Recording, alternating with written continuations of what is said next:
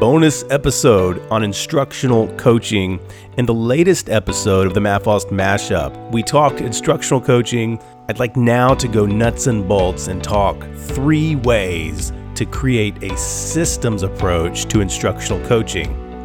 These are monthly activities for every coach, every teacher to be involved in. Number 1, coaching conversations. Number 2, lesson study. And number 3, walkthroughs. Number 1, the coaching conversation. And the coaching conversation needs to be based on teacher receptivity.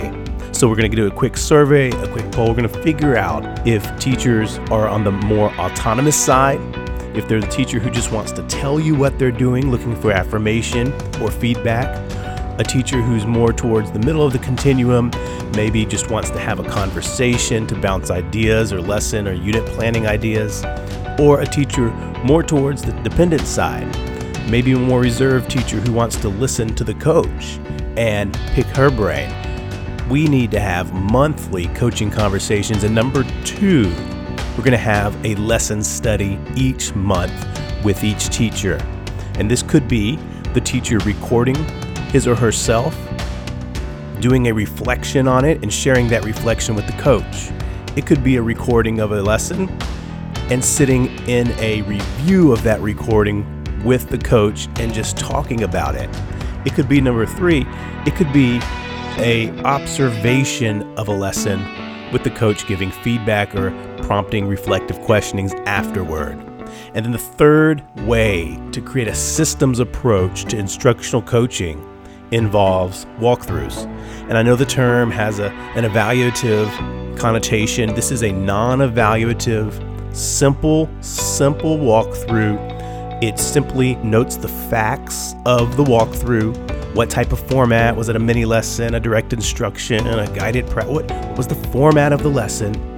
And gives the coach opportunities to notice and note, affirmative, and to recognize positive practices being used in the classroom.